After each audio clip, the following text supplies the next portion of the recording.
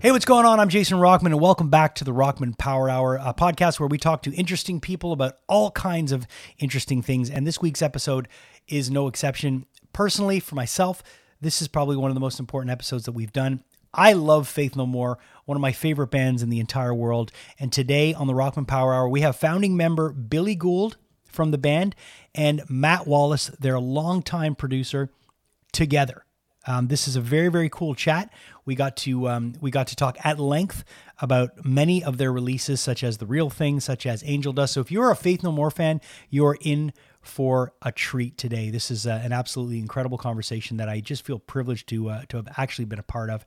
And this one means a lot to me. But before I get too far, let me bring in my co-host and the man who helps make everything look and sound great, Ryan Stick. What's going on, Ryan? How's it going, dude? I'm good, man. You're looking mellow. Your joy from this interview is kind of contagious. So I've been smiling all day. So I was putting it together, and I was just like, as much as I was watching them, I was watching your reaction to what they were saying. Because all your questions, you must have been wanting to know this stuff for like decades.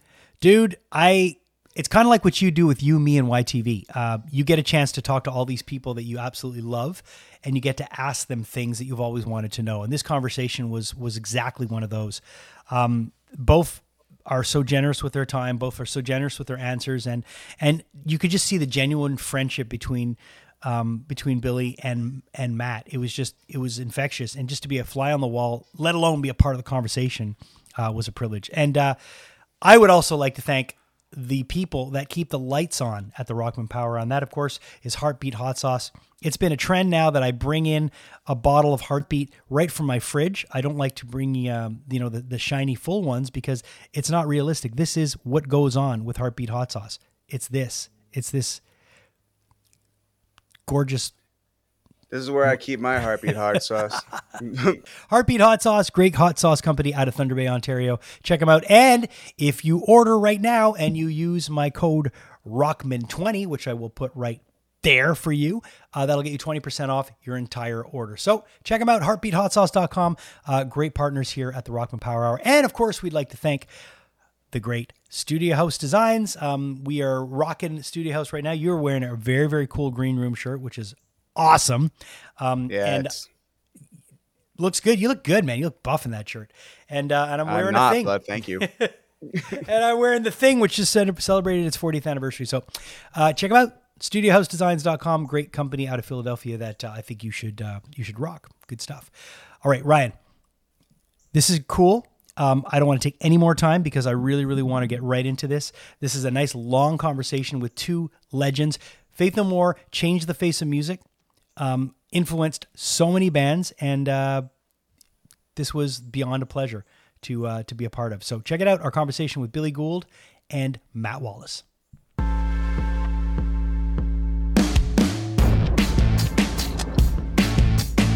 How's it going, Jason? I'm good, Matt. Do you remember us meeting? Tell me when and where. Was it a dark alley? No, it wasn't a dark alley. I used to sing. I kind of still do, but I don't do it much. I used to sing in Slaves on Dope. So we sat down and talked to you about doing a record once. Fuck. Long time ago. That would have been great. We should have done it. Yeah, I mean, it would have been cool, but I remember this was a long, long time ago. I think it was probably 20-something years ago, and we were at an IHOP. Or no, we were I think we're at Mel's Diner in like the Valley or somewhere. Oh, wow. Jeez, you got a good memory. Yeah. Dude, yeah, we should have done it, man. Well, you know. I don't know. If you would have done it, guys might not want to talk to each other right now. So here we go. What a great way to start this off. You guys have been friends for a long time. Oh, Bill and I? Fuck. Yeah. Jeez. So like you guys have been friends since you were teens. I've been friends with Matt since before he even swore. And before I swore too. Yeah, Bill and I met. I think Bill was like 19 and I was 18. 18, yeah. 18. Yeah. Yeah, and I was 20 or 21. So yeah, a long time ago. So at this point, I mean, obviously I want to talk a lot about a lot of things with you guys, but are you guys at a point? Because I know a lot of like I'm 51, and I know there's people I've been friends with for a long time, especially people you work with professionally. You'll go through like highs, you might go through a low, and then when you have distance from things, there's an appreciation that you get, and you're just like, I'm just glad we've hung in together this long. Have you guys gone through all those kind of things, or have you just always been consistently on pretty good? I don't know, man. For me, I feel like I'm more in touch with Bill and Borden now than I ever have been. I think for whatever reason, we're just kind of more friends again, because there was while we worked together, we were friends, and everyone kind of drifts their own places. And then I think all of a sudden I end up, writing and saying hi to these guys just for the hell of it. Starting really kind of actually in the 80s, for about 20 years. I mean, we were on the road a lot too. I lost touch with a lot of people. I mean, I stayed in touch with them, like checking in with them once or twice a year or something. I'd say Matt, we probably talked once a year or something very, cursorily. But yeah, there wasn't, that's a kind of weird thing about being a touring musician too. You kind of like, now that I'm not a touring musician, me and Matt talk all the time. Exactly. Yeah. Plus, I actually ended up going on tour with the band. I actually toured with Bill and the guys to Chile, and then we also went to New Zealand. Oh, that's right. I forgot about that. Was this Sol Invictus like after, like on the? No. Oh no! This is Introduce Yourself, or it was. No, I think it was the real thing for New Zealand. Yeah. I remember that we hadn't been that part of the world before. That was our first time. And Matt, I think we were at the airport, and then Matt's like, "Hey guys," we're like, "What are you doing here?" So I'm coming on the plane with you guys. I know Matt can pull his weight in the studio, but when he was on the road, was he pulling his weight? Like, was he humping gear, or was he fucking sissy? No, they're the road dogs. I was just like, I have to brush my teeth, and I need to have my clothes pressed, and I need to eat the special cereal, that kind of crap, It's the last couple weeks have been significant anniversaries and very important records, obviously to you guys and to Faith No More fans. And, that is, of course, the Real Thing on the 20th, 33 years. And everyone was talking about Angel Dust. And I think it's sometimes when it's in those increments of 10, when you get to the 30, it's a big deal. The 20 and 30. Yeah. So is it, and I know a lot of people have been asking you guys questions, and you've been talking a bit about the process back then. Is it satisfying to look back and see that those records that you guys did when you were kids, still having this lasting effect on people? Yeah, for me, absolutely. Bill may not remember this, but when we were making the Real Thing, I remember Borden and maybe Bill were just saying they thought they were making a pop record. And I was like, this is not a pop record, you guys. I don't know what the fuck you're smoking, but this is not a pop record. And they really, really believed that it was a pop record. And sure enough, they were right. In context, to what we did later, for sure. Yeah. When you listen to The Real Thing, it's so poppy, it's so catchy. Patton's hooks are just like they're hooks, they're pop hooks. And it's funny because I recently said this to a few people, and I talked about it on my radio show how when I first got Angel Dust, I remember exactly where I was. I was dating a girl in Boston. I went to go see her, and there was a new Faith No More record out. So I went to Newbury Comics and I picked up a copy and I put it in my Discman.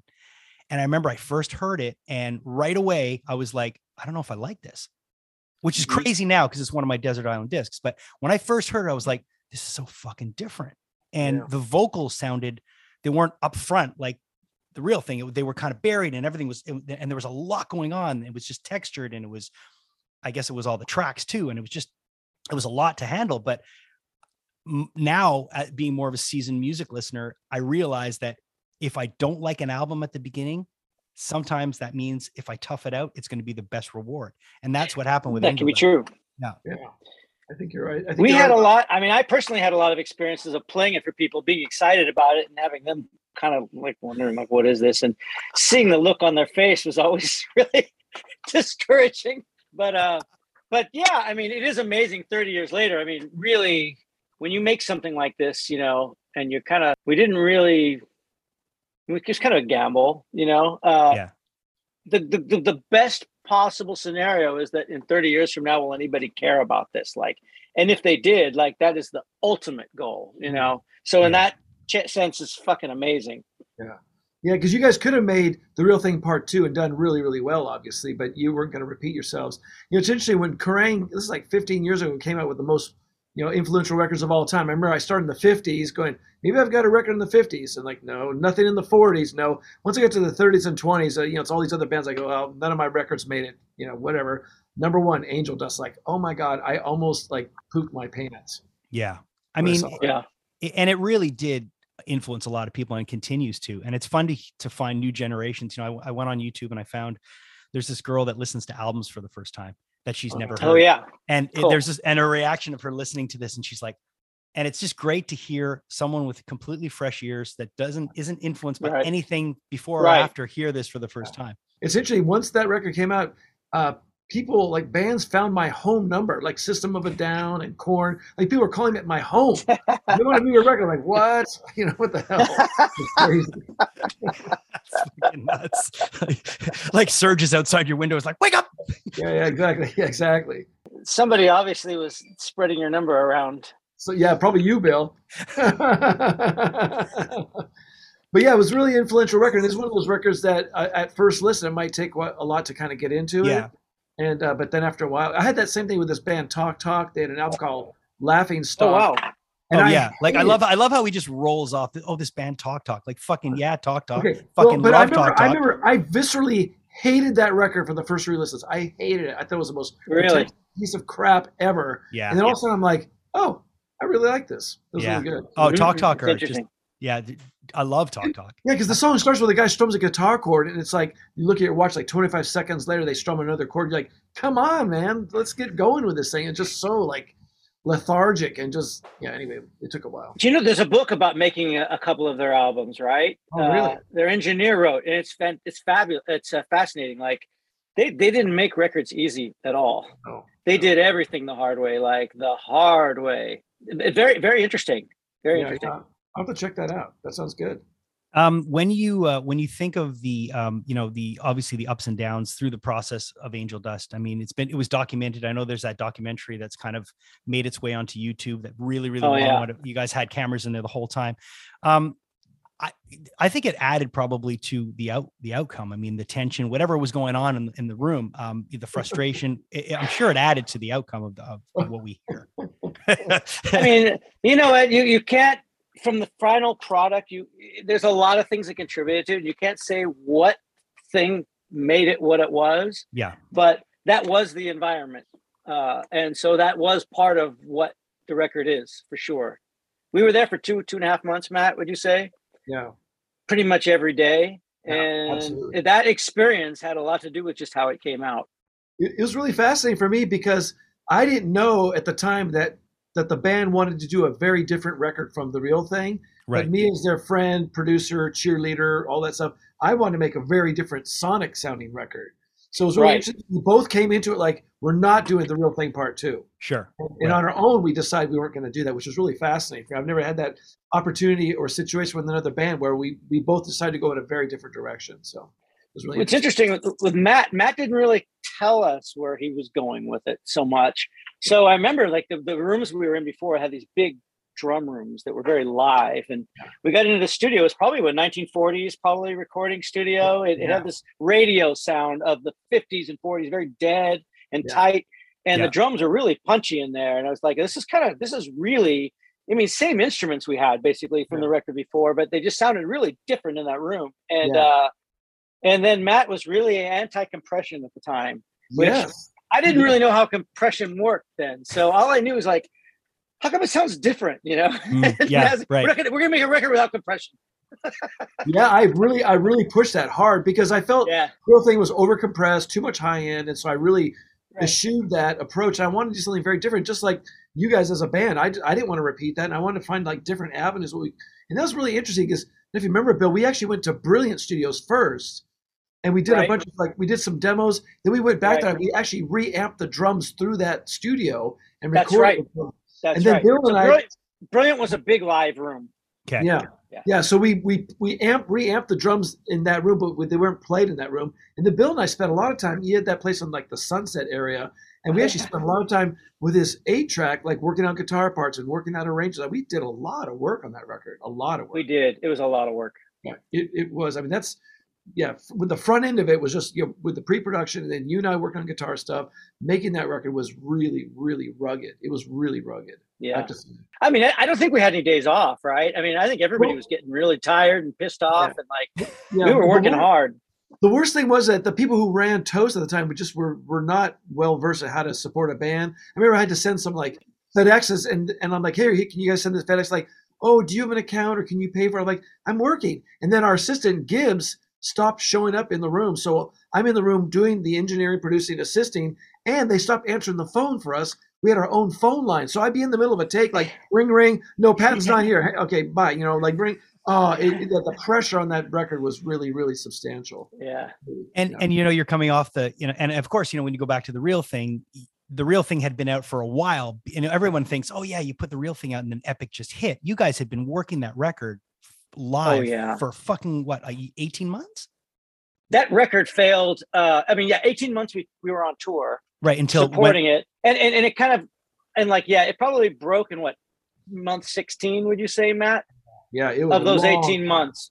Yeah. So we failed maybe 3 or 4 times those first 16 months. The record was a failure. And one more shot. We're going to try one more video. And the record company came back. We want to try one more video. And we were doing these shows Metallica had us open up for them, and it's an amazing spot to be. But, our music is not for their fans. It was very different for them. So we would sell one T-shirt, nobody cared. Nobody, they didn't, James Hetfield actually came up, played War Pigs with us, and then people came around, and that was amazing that he did that. And actually, people liked this after. It's almost like they just needed a context and what kind of box they could put us in for it to make sense. But we had years of that. We had not years of that, at least 15 months of that probably before the thing broke.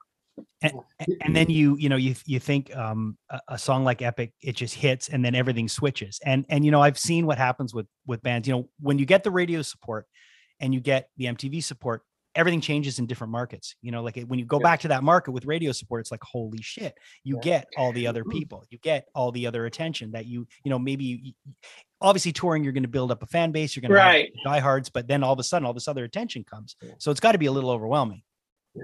It's very different because, also before you say the Epic was the big hit, we toured Europe probably 4 or 5 times, maybe 6, right? Sure. On that, kept going back because every time we came back, we were selling it out and it was getting bigger. And from my view, it's like something's really working here because our shows were also very physical back then. So they were big, sweaty, very, very chaotic shows. And I was like, we played the Astoria in London, and the guardrail got broken over and people were just dogpiling on each other. It was like madness. And that was amazing, right? And that's when MTV picked up our video right around that time. And everything got actually less wild in a really weird way. Once it got in the mainstream media, everything changed in also a less rock and roll way, if that makes any sense. I don't even remember, Bill, but do you remember MTV said that if they could participate in the editing of that video, they were going to play it? I remember you guys let them get their hands on it. They edited it and they put it out for 2 120-minute shows, which is Sunday night at 10 o'clock at night. And then they sat on it for 6 months. And I've said so many times to people, I said, Faith No More broke it. It wasn't MTV. It's like you guys went back and forth to England, did across the United States. I think they finally had to play that video that was sitting on their shelf because you guys created such a groundswell because they did nothing to really support it initially. Yeah. I would say still, even though that really did pop us and it made average people know who we were by name. I think that we had something really good going up to that, even if that wouldn't have broken as a single. Who knows where we would have gone with that and what would have happened. It would have probably changed our trajectory a little bit, in our approach to music probably, but it might have been more aggressive. Who knows? But it's very interesting. And it's just funny, when you see where bands are, different points in their career.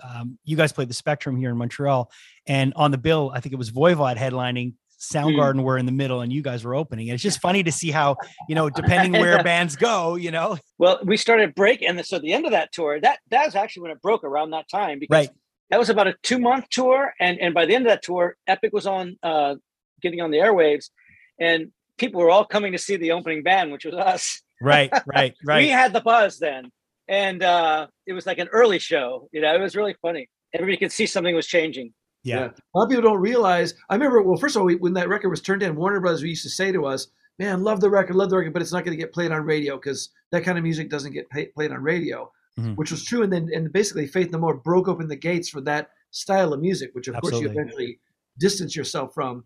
But also when people don't realize that song has a 45-second instrumental kind of just jam freak out where everyone the drums are going off, the bass is going off, and the guitar's going off. For 45 seconds, for a song that made it number 8 or 9 on the chart was that expected a lot from the listener listen through that. They had to like the song an awful lot to listen through that. One thing about Faith No More is you guys have always challenged the listeners. Yes. And I think that's one of the reasons why there's such a fan base, is that I think people want to be challenged by their music. Sometimes they don't want to obviously be spoon fed all the time. Okay, here's your 3 minutes and 30 seconds of absolute perfection. And it's nice to be challenged as a listener. And I think, like I go back to, and I know you guys like Killing Joke, but like I've always liked Killing Joke because they challenged me always. And then they would always take different turns, and then they would put out a song like Love Like Blood and then distance everybody and be like, what are you doing? Totally. And that kind of got into my DNA as an artist, because I remember our band did not care about success. Like we just wanted to do, right from naming our band Slaves on Dope, people are like, you're so stupid. No one's going to care about your band. And I was like, well, listen. And, changing from one album to the next, like just being like, all right, I don't want to scream anymore. Now we want to sing. And people are like, you guys, it's just, you guys kind of are like I hate to say this, but you're the blueprint of doing what the fuck you want to do, to a lot of modern bands. It's interesting. We came from actually like SF underground scene, really, right? And that was in the early 80s. And so, major labels were like, they were like the devil, and everybody was getting screwed by them. They were watering down everybody's music. And, we had a thing where we were touring a lot, and we were also noticing that we couldn't get our records in the stores. And we're like, the only way you can kind of break this like weird little thing we're in is, to get bigger distribution. And so, we kind of said like, we're going to go to this major label thing. We're going to try this thing out, but we're going to be militant about, guarding our music. Like nobody can fucking tell us anything. Like this had to be a core value of ours if we were going to survive this, because we weren't going to make the mistake that all these other bands we saw make, and so that was something that I think we burned into our consciousness very deeply. Yeah. You guys were initially like an art rock band. Yeah, basically. And the thing was, you guys, the thing I've always admired about Faith No More is that you guys would willingly go in any direction that you felt like going, and you didn't really care about the audience. And if one guy in the band said, we're going to do a polka song or whatever kind of song, you're like, let's do it. And I really love that about the band. And to me, this was one of the few bands I felt was, at least for a long time, very, very, very democratic. We have these, like, it's like a 5-pointed star. Each guy's pulling in different directions. Each guy has a different influence. And because of that tension of all the different guys pulling different directions, it actually had a really solid center. And I've always admired the band just for that reason, where you guys just do what you want to do, and you did challenge your listeners. Yeah. And you really, people had to earn their way into Faith No More. And when they did, they were diehard fans. It was really the only band that ever had that kind of, admiration for. Also the only band I've ever like stayed in the same room with, and slept with the guy in the room. But I mean, we challenged each other too, right? Mm-hmm. Like, I mean, a lot of it, what we got as the end result, which I'm happy with most of it, came through a lot of like people suggesting things that other people probably wouldn't do on their own. And it's a matter of trust, acclamation, arguing, not very efficient process, but I think it helps the result to be bigger than any one person though, too. I think you're right. And I also think the fact that Patton was one of those few singers who didn't have his ego attached to his voice, and he could actually sing a song like Be Aggressive, which is not who he is. That's true.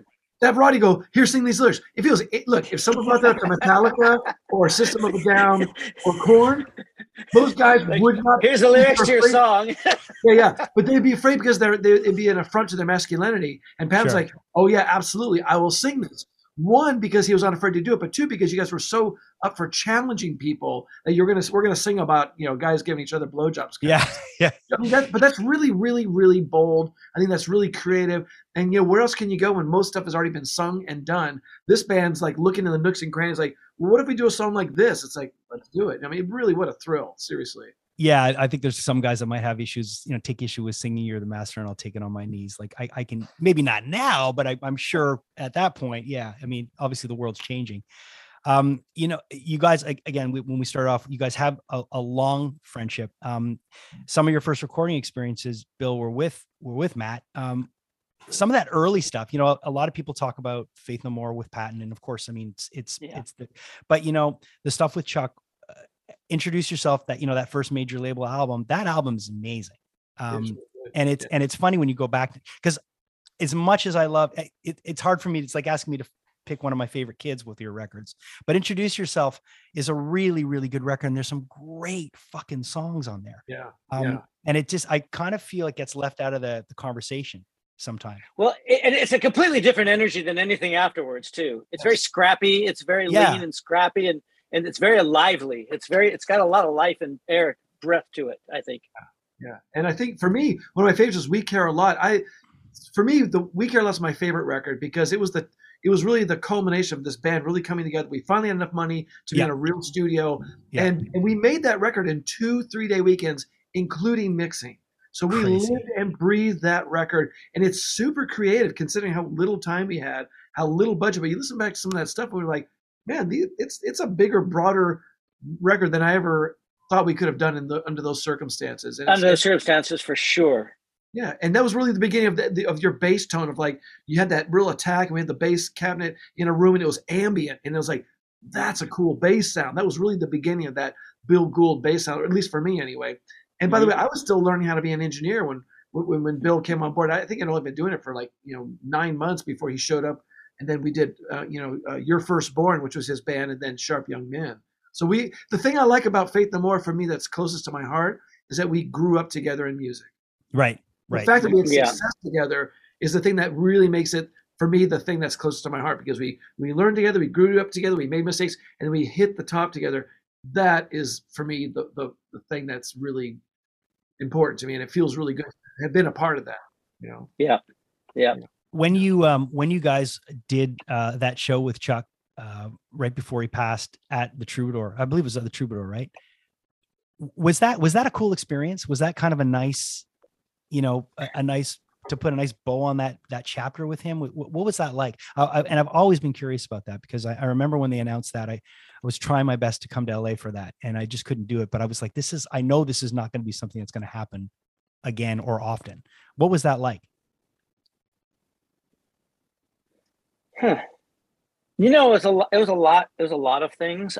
It was kind of, I mean, we were doing the sound check on the first show, I think with San Francisco, and I could hear Chuck's, voice over the monitors. It was really weird. Yeah. It had been 30 years since I'd heard that been on a stage and heard that coming through a monitor. I mean, sure. That brings back a lot of shit. I mean, there's just no doubt about it. He really was on himself. He went into this kind of like, I'm going to do this right. Like he went into these shows super focused, and I think he always was kind of a focused guy, but he didn't want anybody to know that before. I think he tried to hide that part of it, but he came into this really kind of like really caring about what he was doing. And in a weird way, it took the pressure off me to have to like worry about what he was doing because I knew he cared, and it was a really great way actually to tie everything up because we kind of played like the band that maybe we should have been, back in the day. And it speaks volumes of Patton being able to step back and let that happen. Because a lot of people would be, well, maybe they'd be a little territorial with that. I think that's kind of cool that was able to happen. Well, Patton had Mr. Bungle, so he couldn't really complain about territory. I mean, to be honest. No, but I'm just saying it's nice as someone who's cemented himself as the front man to be able to step back and go, hey, I think it's cool. I just think it's a nice, it's a generous thing in a way. It is. I have to say, Patton is obviously the technically much better singer by far, and he's the best vocalist I've ever really worked with, to be honest. But I have to say something about Chuck that I found very endearing is that he had his heart on his sleeve, and he sang about real, genuine, fundamental, emotional things. And there was a real through line as a listener to me to listen to what Chuck was saying. I'm like, this guy really means it. He's lived it. He's got his heart on his sleeve. And I have to say there's something really endearing about what Chuck did. It's true. It's a really different energy, but a very deep, deep energy, even if you can get past the technical issues, it's funny when you listen to kids now, and Matt, you'll know this, both of you guys will know this because you work with people, and Matt, I know you work with a lot of vocalists. Some people will hear certain voices that have character and they equate that as to not being able to sing. Like, perfect example, I spoke to a young kid recently and they were going on about how Perry Farrell was a horrible singer. Like he's always off. And I'm like, well, no, that's him. He's just not auto-tuned. He's just not corrected. I find that's one of the things that kind of is lacking nowadays with a lot of vocalists is just having that character in the voice. And Chuck's a perfect example of a guy that had character. I mean, no matter where he was going, he had something in his voice that was real. Yeah, I agree. Yeah, I think I'm sure, Bill, you probably talked about this in the press before, but when we did the demos at my studio, I had an 8-track studio, and I remember I ran into Bill and Borden, and we went to some party in Berkeley, and Bill's like, "Yeah, Matt, you got to meet our new singer, this guy named Chuck." I'm like, "Oh, cool." So I go there, and Chuck is just beyond wasted. I'm like, "Oh my God, this is really going to be a wreck."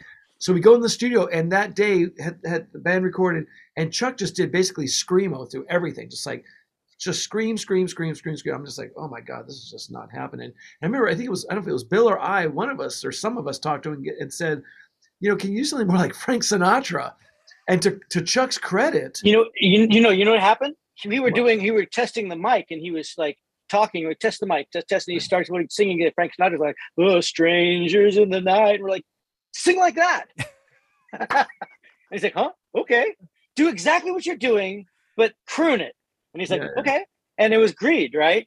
And we're like, yes. It sounds amazing. Dude, right. Greed. Okay. That track, I still put up that 8-track version of Greed. Do you have the Screamo 8-track? Do you have that? No, I don't have the That would be an amazing thing to put out, actually, when Chuck screamed everything. I don't have the Screamo, but the one that he sang is just like, it's so good. I just love that whole track. I love that version from the studio. That moment in time, him singing is still for me a high point. I just love that. I love listening to that track. I don't think I'll ever be able. Now that you've said that about Frank Sinatra, I don't think I'll ever be able to listen to the pre-chorus of Anne song without I can do it without thinking of Frank Sinatra now. But even like spirit and excellence further down the road. That's an extended melody, and a lot of modern stuff is a really tight melody that doesn't go very far. Sure. But Chuck did have a sense of melody, even though he wasn't the best person to sing them. He came up with really beautiful melodic moments that really were resonant, I think. I mean, he was a great piano player, actually, and he wrote a bunch of scores and stuff. Yeah, when I knew him, I was in a band in LA. I was like, probably joined like 14, 15 years old. He was a keyboard player, and he was a great piano player. He never sang. He never really wanted to be a singer, and I knew him that way. And his whole persona and what he was at Faith No More was really different than the guy I knew before. And he was he really underplayed it, but he was very knowledgeable musically. So the history of Faith No More and Matt Wallace went as far as Angel Dust. Yeah. And then, there's a split and you do a record with someone else. How did that come about? Was it scheduling thing? Was it, we just need to try to get new energy? Well, I first of all, I known and loved the guys for a long time, and I did not want to be an anchor. I didn't want them to feel like they had to work with me every single time. We worked together on every single recording they've ever done. And there's a couple things that happened. One was I wanted to let them know that they could do whatever they want. My feelings wouldn't be hurt. And I also did. I remember saying after the whole Angel Dust thing, I said, "Listen, you guys need a new producer, a new guitar player, or both." Because I was tapped out, and but I wanted them to succeed, and I didn't want to be like, oh, we got to work with Wallace again. There was, that thing of the Angel Dust was when we said it's 2.5 months. And you do know each other that well. There's good things about it that we talked about, and the hard things about it are you get to know somebody so well that it's hard to actually focus and get serious work done because you're just fucking around all the time. Because the other person's not going to do anything, and what is he going to? You know each other, right? You know how to push each other's buttons, and that's all fun and games, but it makes the work actually harder to focus and actually and Matt was kind of like after it's like I don't know if I can do this with you guys anymore. Yeah. And we were like and it seemed like kind of like well what we only have hurt ourselves. How you capture a band that is a lens, like a glass lens. And, we've always heard ourselves recorded through Matt's lens, and it was kind of like, what could we sound like through somebody else's lens? It was kind of a cool thing. Like, why not? Right. Maybe we might see a different aspect to ourselves that we don't know about. Yeah, of course. Absolutely. It's very Faith No More to make that move. Definitely. I guess so. Yeah, I guess so. And I get it. Like when I originally spoke to you about coming on the show, Bill, I'd said, would you be cool if Matt joined in? You were like, oh man, like if he comes in, I've known this guy since I'm a teenager. We're just going to fuck around the whole time. So I can see what you mean by that. Yeah. We've gotten into some trouble together. So I'm not even going to ask you to share anything because I don't want. There he goes. Yeah. Well, listen, you said it. Do you want to share any trouble you might have gotten into? You recognize this flag over there, Matt? No, what's that from? That is, I'll give you a little clue. It's a Vietnamese flag. Okay. For that what? we picked up in Samoa. Oh, okay. I don't remember You got a that. flag too, didn't you? You got a flag. Yeah, I did, but I don't remember that. You got the Vietnamese one. Okay. Yeah. So Okay, the yeah. So Bill, Anyway, go ahead, Bill. No. You. Matt, started. Well, anyway, so Bill knew this priest in the state in L.A. and It Bill starts off wanted to- good already. Yeah, I just was gonna say, Bill knew a priest in L.A.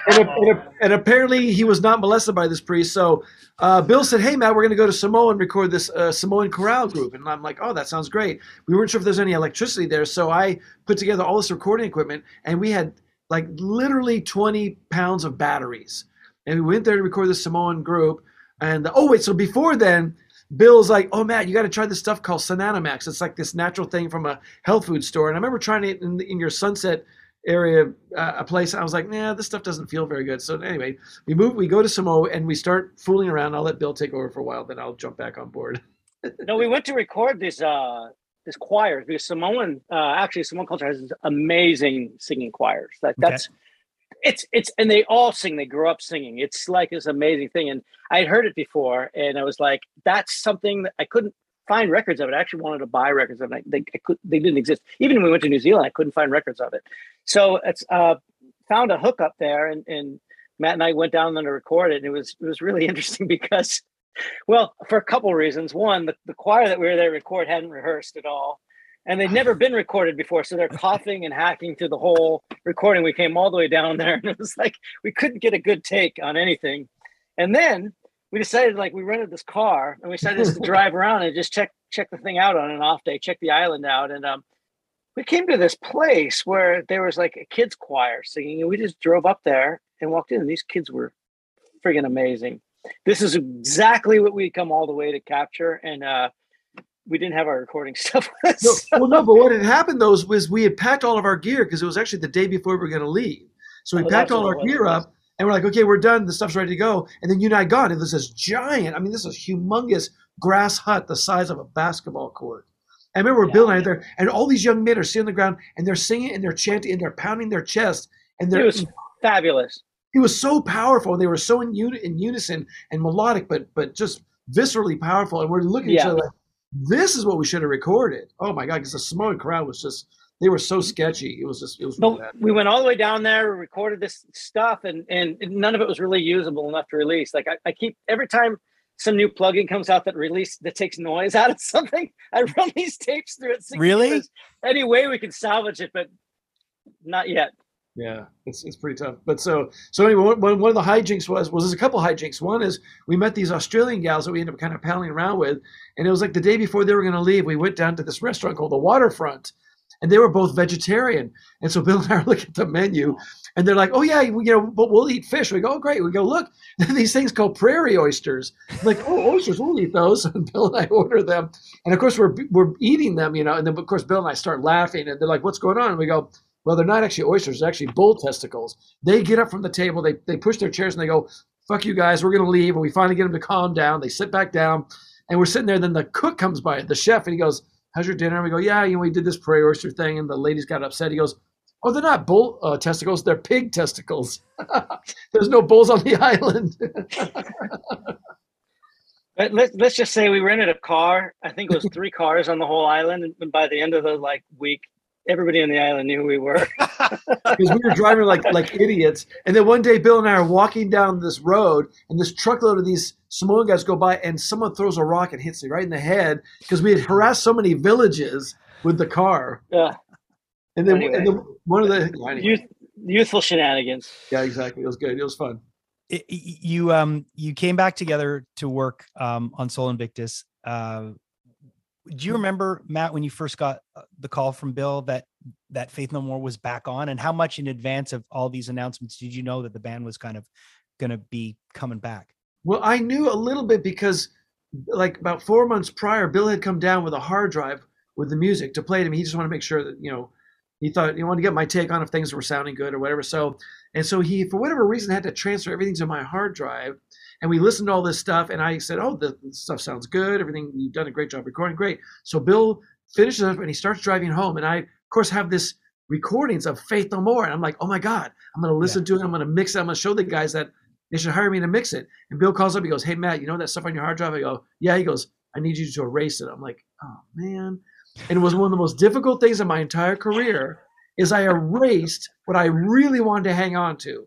And I just wiped it. I was like, well, I'm not going to do it. I'm not going to, because I really wanted to mix it. So I wiped it. And then like 6 months later, it was like, hey, I got this stuff. Do you want to mix a song? So he gave me the stuff and I mixed a song, and I guess I did a good job, and they hired me for the rest of them. So all the stuff you had, was this stuff, Bill, that you guys just turfed, or was it stuff that you?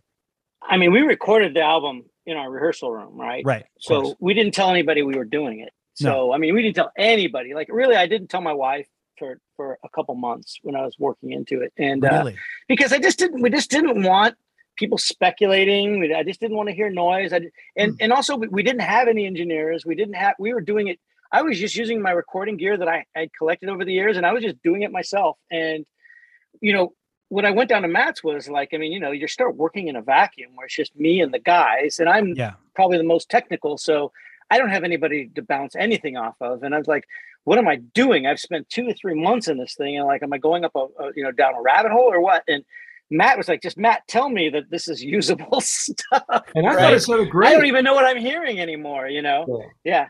I just said I said, Bill, you're doing a great job. It sounds really good, man. Keep going. And it was really great. For me, it was a thrill to hear the band being produced by the band and doing their own thing. Sure. Any outside influence, I was like, that was really exciting to hear that stuff. It was really cool. And did the stuff that you originally got, Matt, did a lot of that stuff end up on Soul Invictus, or were there all some of it? Yeah, it is. Okay. Yeah, Bill came down with Superhero, and I mixed it, and I spent a couple days mixing, and I actually mixed it to sound like Queens of the Stone Age. It was like really thick and just like yeah. You know, and it was I was so excited to play it, and Bill's like, no. I'm like, what? So Bill sits down on the couch, and like in 45 minutes, I have to revamp the entire mix and get it back to where because Bill had more of that kind of scrappier, Faith No More sound, like where you can hear the room ambience on the drums and the bass, and it's a little more trashy for lack of a better term. And so I had to kind of reshift my thinking and kind of get back to what Bill wanted. It's funny you bring up Superhero, because that's one of the things I wanted to ask you while you were here, Bill. You guys went and recorded that in at the BBC, that live recording that you guys did. Yeah, it was with Daniel, right?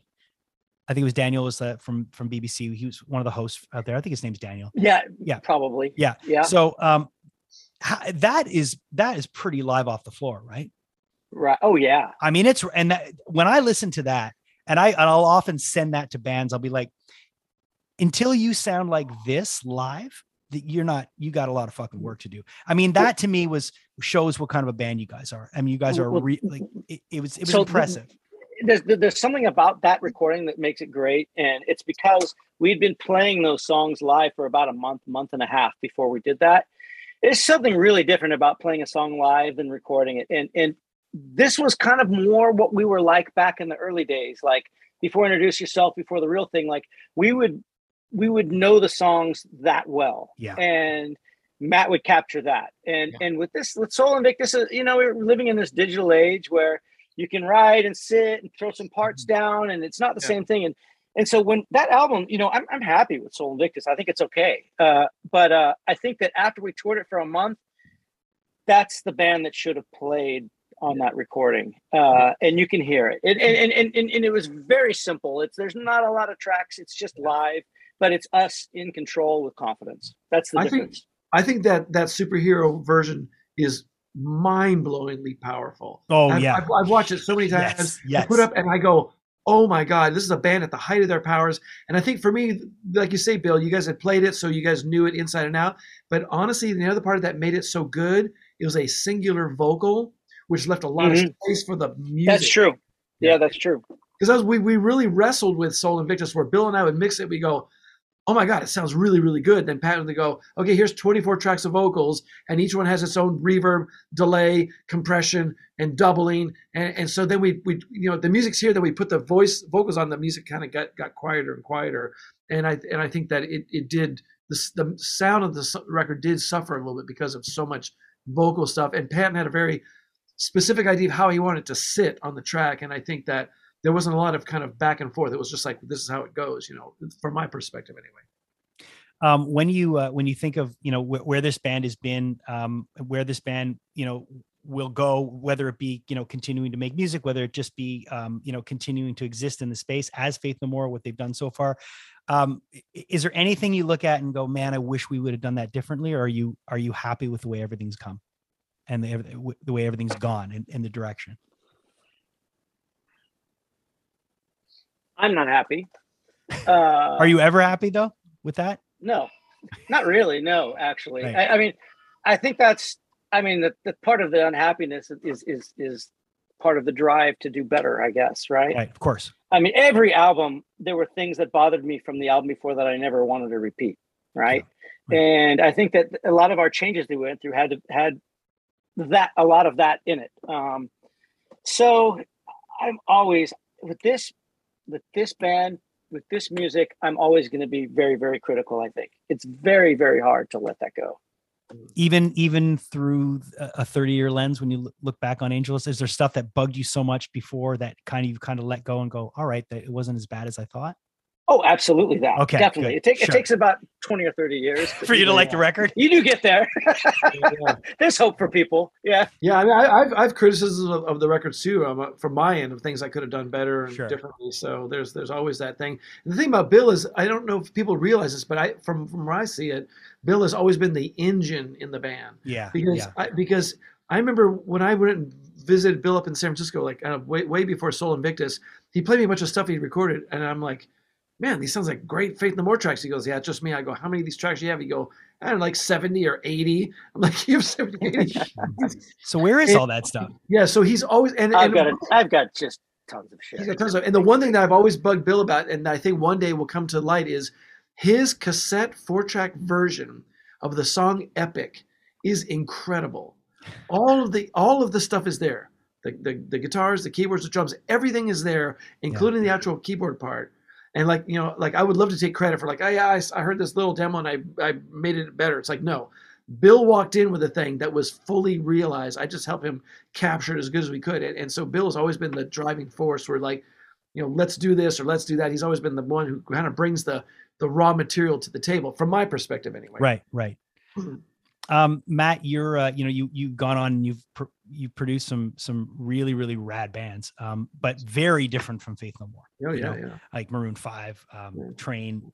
Did any of those bands come to you because of your work with Faith No More? Like what would be the band that you'd say that people would be the most surprised that you got a gig because of what you've done with Faith No More? Right. Well, first of all, I can't imagine Maroon 5 came to me for Faith No More. I just can't imagine. Or even no, but sometimes you'd be surprised at those connections. Yeah, that's a really good question. I don't know, man. I know that there are bands like I say Korn and System of a Down and a bunch of others came to me after that. And it's really weird. I've never said this in an interview, but I actually turned down bands because I didn't want to kind of dilute the thing I did with Faith No More. I didn't want to do another band that was like a sort of Faith No More or influenced by Faith No More. I just wanted to work with Faith No More, right, or kind of nobody. And I know that probably wasn't the smartest career decision to make, because I could have worked with a bunch of other people, but I was like, man, I just there's this thing that we did, because the band would come in with their weird artsy craftsy stuff, and I would try to superimpose a little bit of like organizing it and maybe a little bit of making it a little more pop in a gentle way. And to me, it was that even the wrestling between the band and myself was really important to create really exceptional music, for me anyway.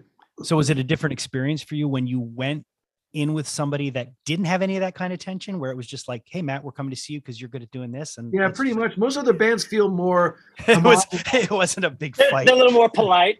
yeah.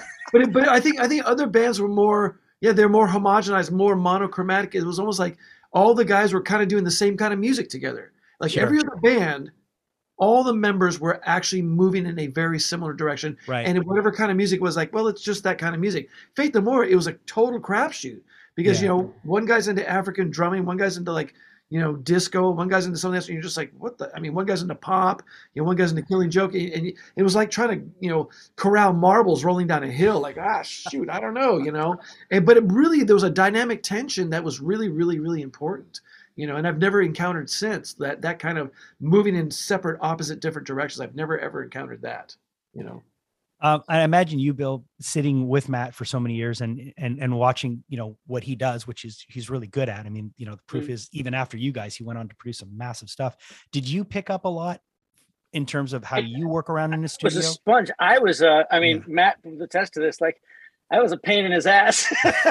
I watched everything that he did. I mean, I was there all the time watching everything he did all the time. Yeah. It was, to me, it was all fascinating. He was making magic as far as I was concerned. Yeah. Well, yeah, you were always interested in that stuff, which is why you end up carrying the torch and recording Soul Invictus. You were always very, very interested in the other side of the glass, which was really good. Mm-hmm. But even the last the Faith No More album before Soul Invictus, the album of the year. Yeah, that was you. I mean, you really wasn't it you and who was the other guy? Fleming, or who was the guy that produced that with you? What's his name? Produced what? Sorry. Album of the year. My wife just texted me.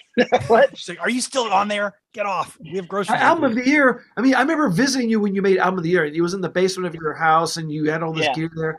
And so again, that was Rolly, yeah. Yeah, so he was helping you, but you were kind of becoming de facto producer and really pulling that thing. Well, everybody was kind of like, for that record, it was like herding cats, getting everybody to come in, because they all kind of had these other project that they were kind of focusing on, and bringing everybody back was a real battle. And so I was de facto producer because I was kind of, while we were making the record, I was the constant. And Rolly was kind of like similar to what Matt helped us with Soul Invictus, where it was like, okay, I mean, I don't know if I would trust myself to mix this. So we had Matt mixing our other records, and we've had like Andy Wallace mixing a record. Like, I don't know, there's no fucking way I'm gonna mix.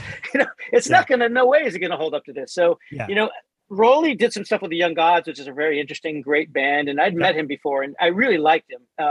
So we were hoping he'd just be kind of our mixer. And this was the early days of Pro Tools, and he worked more in that digital realm. Like Young Gods, definitely you can hear that. And he's like, there's some things really that we could probably tighten up and fix. And I hadn't even thought of. And he ended up getting actually pretty involved in getting the arrangements tightened up. And that was amazing. I learned a lot there. And that was really the early beginnings of digital recordings, when people were actually starting to, record in different places and send files to each other. I mean, people before that had been doing it for about 3 or 4 years, but what they were doing was flying in vocals and fixing vocals, for example, fixing a bad drum, the 1 track or 2 tracks. And with Rolly, we basically had 32 tracks transferred from, we got a reel-to-reel machine and brought it into my house, into my basement, and transferred it into the Pro Tools. And we did some work in there and put it back to tape again. So that was kind of a big deal at the time. That was kind of a crazy thing to do. I appreciate both of you taking the time. I have one last thing to speak to you about, and I want to wait till the end to ask you. No, don't worry. So as you know, Bill, a couple of my buddies and I, one of the guys from Mastodon, another Bill, and my partner in Slaves, Kevin, we wanted to do this project when everyone was out of work, the Roadie Relief. Yeah. So we did the Kings of Quarantine project, and we covered We Care a Lot. Reached out to you through Moss and got you to do a little thing on the end.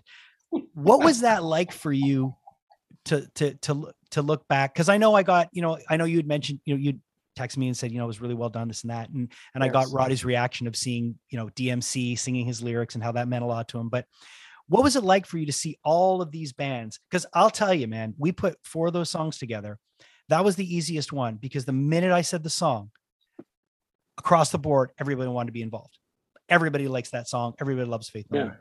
What was it like for you to sit back and see all of these artists come together from different genres and all want to be there because they wanted to be there? I could feel it more than anything else. Like, the energy was there. It's something like, I mean, I've had people do covers. I've heard Faith No More, and a lot of times I've been really polite and just kind of smiled and said, "Oh, sounds really good." And it's kind of like looking at a caricature of yourself that's not very flattering, at least for me, most of the time.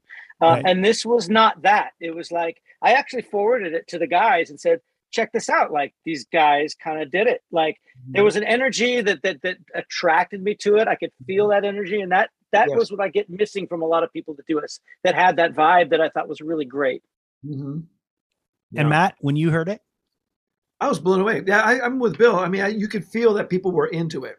Yeah. It was a labor of love.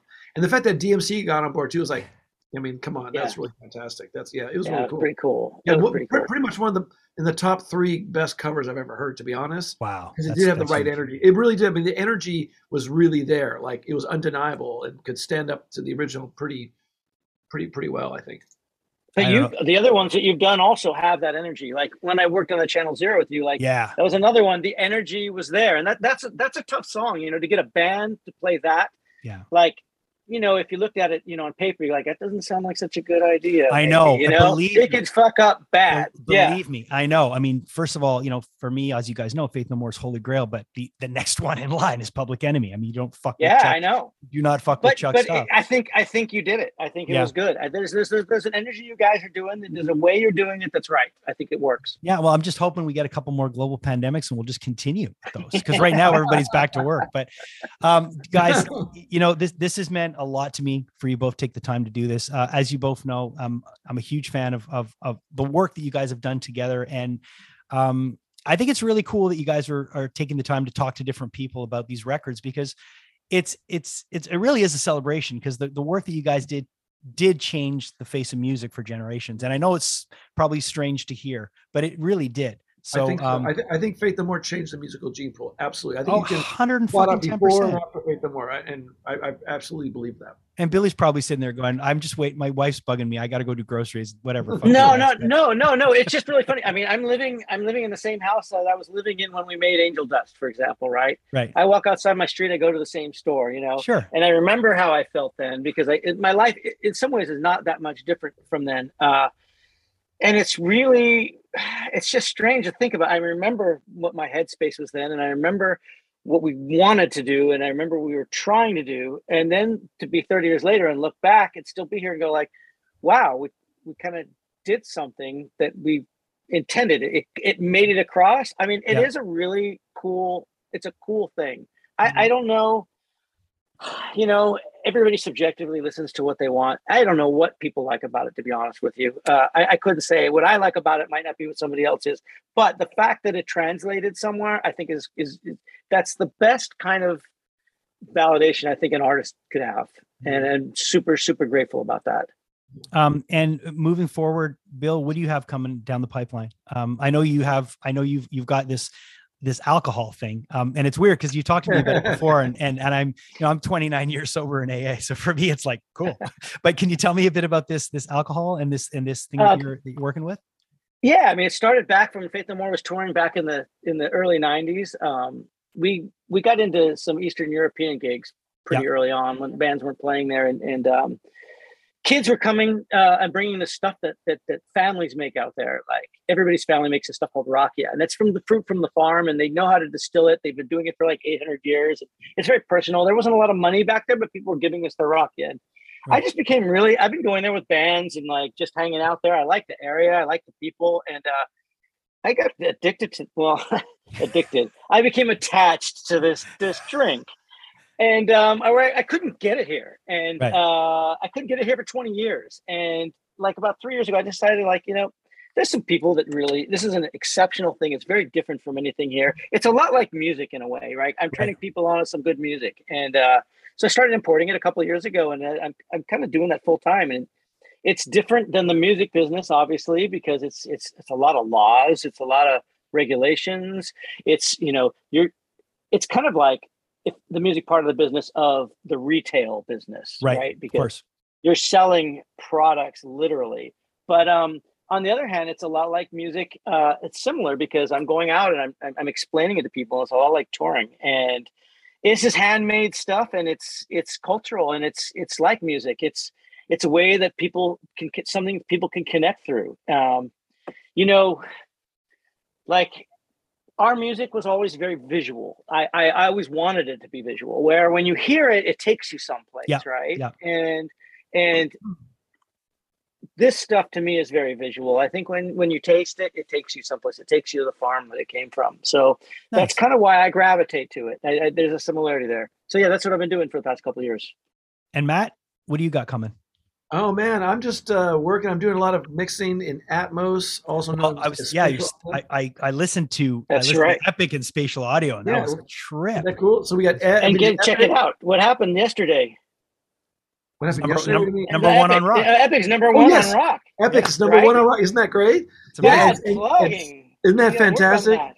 Yeah, that's really a thrill. So there's that. We've also did Midlife Crisis and Easy. So those are all out on spatial audio. So it's really a thrill. Yeah, and I did this Gibson TV interview like 9 months ago, and they finally put it out. We're at like 55,000 views already, which is insane. Yeah, it's So really there's good. obviously interest in Really the band. good. Yeah, there's still people still want to know about the band and how did it come to be, and so it's really a thrill just to be a part of that. Yeah, and a big shout out to Jim from Faith No More followers for doing that documentary, that little doc. I don't know if you guys saw it on Angel Dust. It was really well done.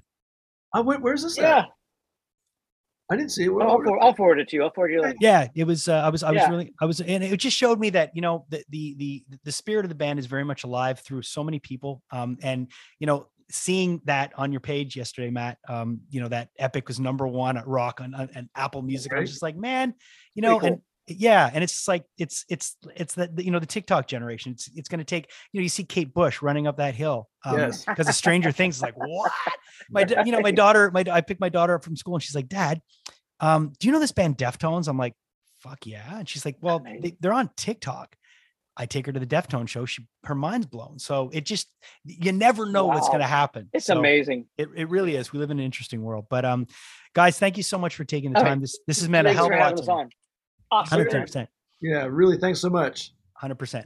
All right, man. Good to see you guys. Take care. All right. See you guys. Take care. All right, bye. Man, you can really tell they're friends. Like a lot of Yeah. people, I've seen so many interviews where there's press junkets and there's actors standing next to each other and they're like, we read lines together and got paid money. Yeah. But you could generally tell that they were friends even before the fame. And actually, they both found fame through the same project. And what really threw me for a loop is when he said that I didn't want to produce any other bands that reminded me of Faith No More because what we did was so special. And I'm like, what? I probably lost a lot of career opportunity over that. And I'm like, wow, who does that? Who has that kind of integrity? I know. That's insane. Can you tell the people what other bands he has produced as well? Matt Wallace has worked with, he mentioned it in the interview, he's worked with Maroon 5. He's worked with Train. He's worked with a ton of bands. He's mixed a lot of stuff. So that's what's really crazy is that the guy's worked in the world of pop. And he's worked in mainstream rock, but Faith No More was kind of like that band. You know what I mean? That band that Matt Wallace will always be associated with Faith No More. Kind of like if you're a fan of Korn, Ross Robinson will always be associated with Korn. He was the guy that did the first Korn record, and no matter how many things he did after him, he went on to do a Cure record, did all kinds of stuff. Ross Robinson's always going to be, Korn. And same thing with Matt. I mean, Matt has done a ton of stuff. If you just check out his discography, it's very, very impressive. But the fact that, he did all the work with Faith No More, comes back to Faith No More years later when they do another record, I just thought it was a beautiful thing. So the day after we had that chat, my daughter and I got in the car and we went to Toronto. And this was awesome because I was on such a high from doing this conversation with Matt and with Bill that I was like, hey, do you want to listen to Faith No More? And really listen to Faith No More. So we went in chronological order from one of their very early records, not the first album. We went from Introduce Yourself, then we went to The Real Thing, then we went to Angel Dust, then we went to King for a Day, and we listened to all the records back to back. And she was just in love. And on the way back, we listened to the last two, and she just loved it. And when we were in Toronto in a record store, I went into a record store and I checked out the 45 section and I found this, which is crazy. It's a radio promo single, 45 of We Care a Lot. And it has Matt's name on there. This is from 1987. And I found this and it's an absolute perfect shape. That was nuts. So I sent a message to the guys and I said, look what I found after our conversation. They were like, what? So just cool. Life's weird how it works. You're speaking about Billy.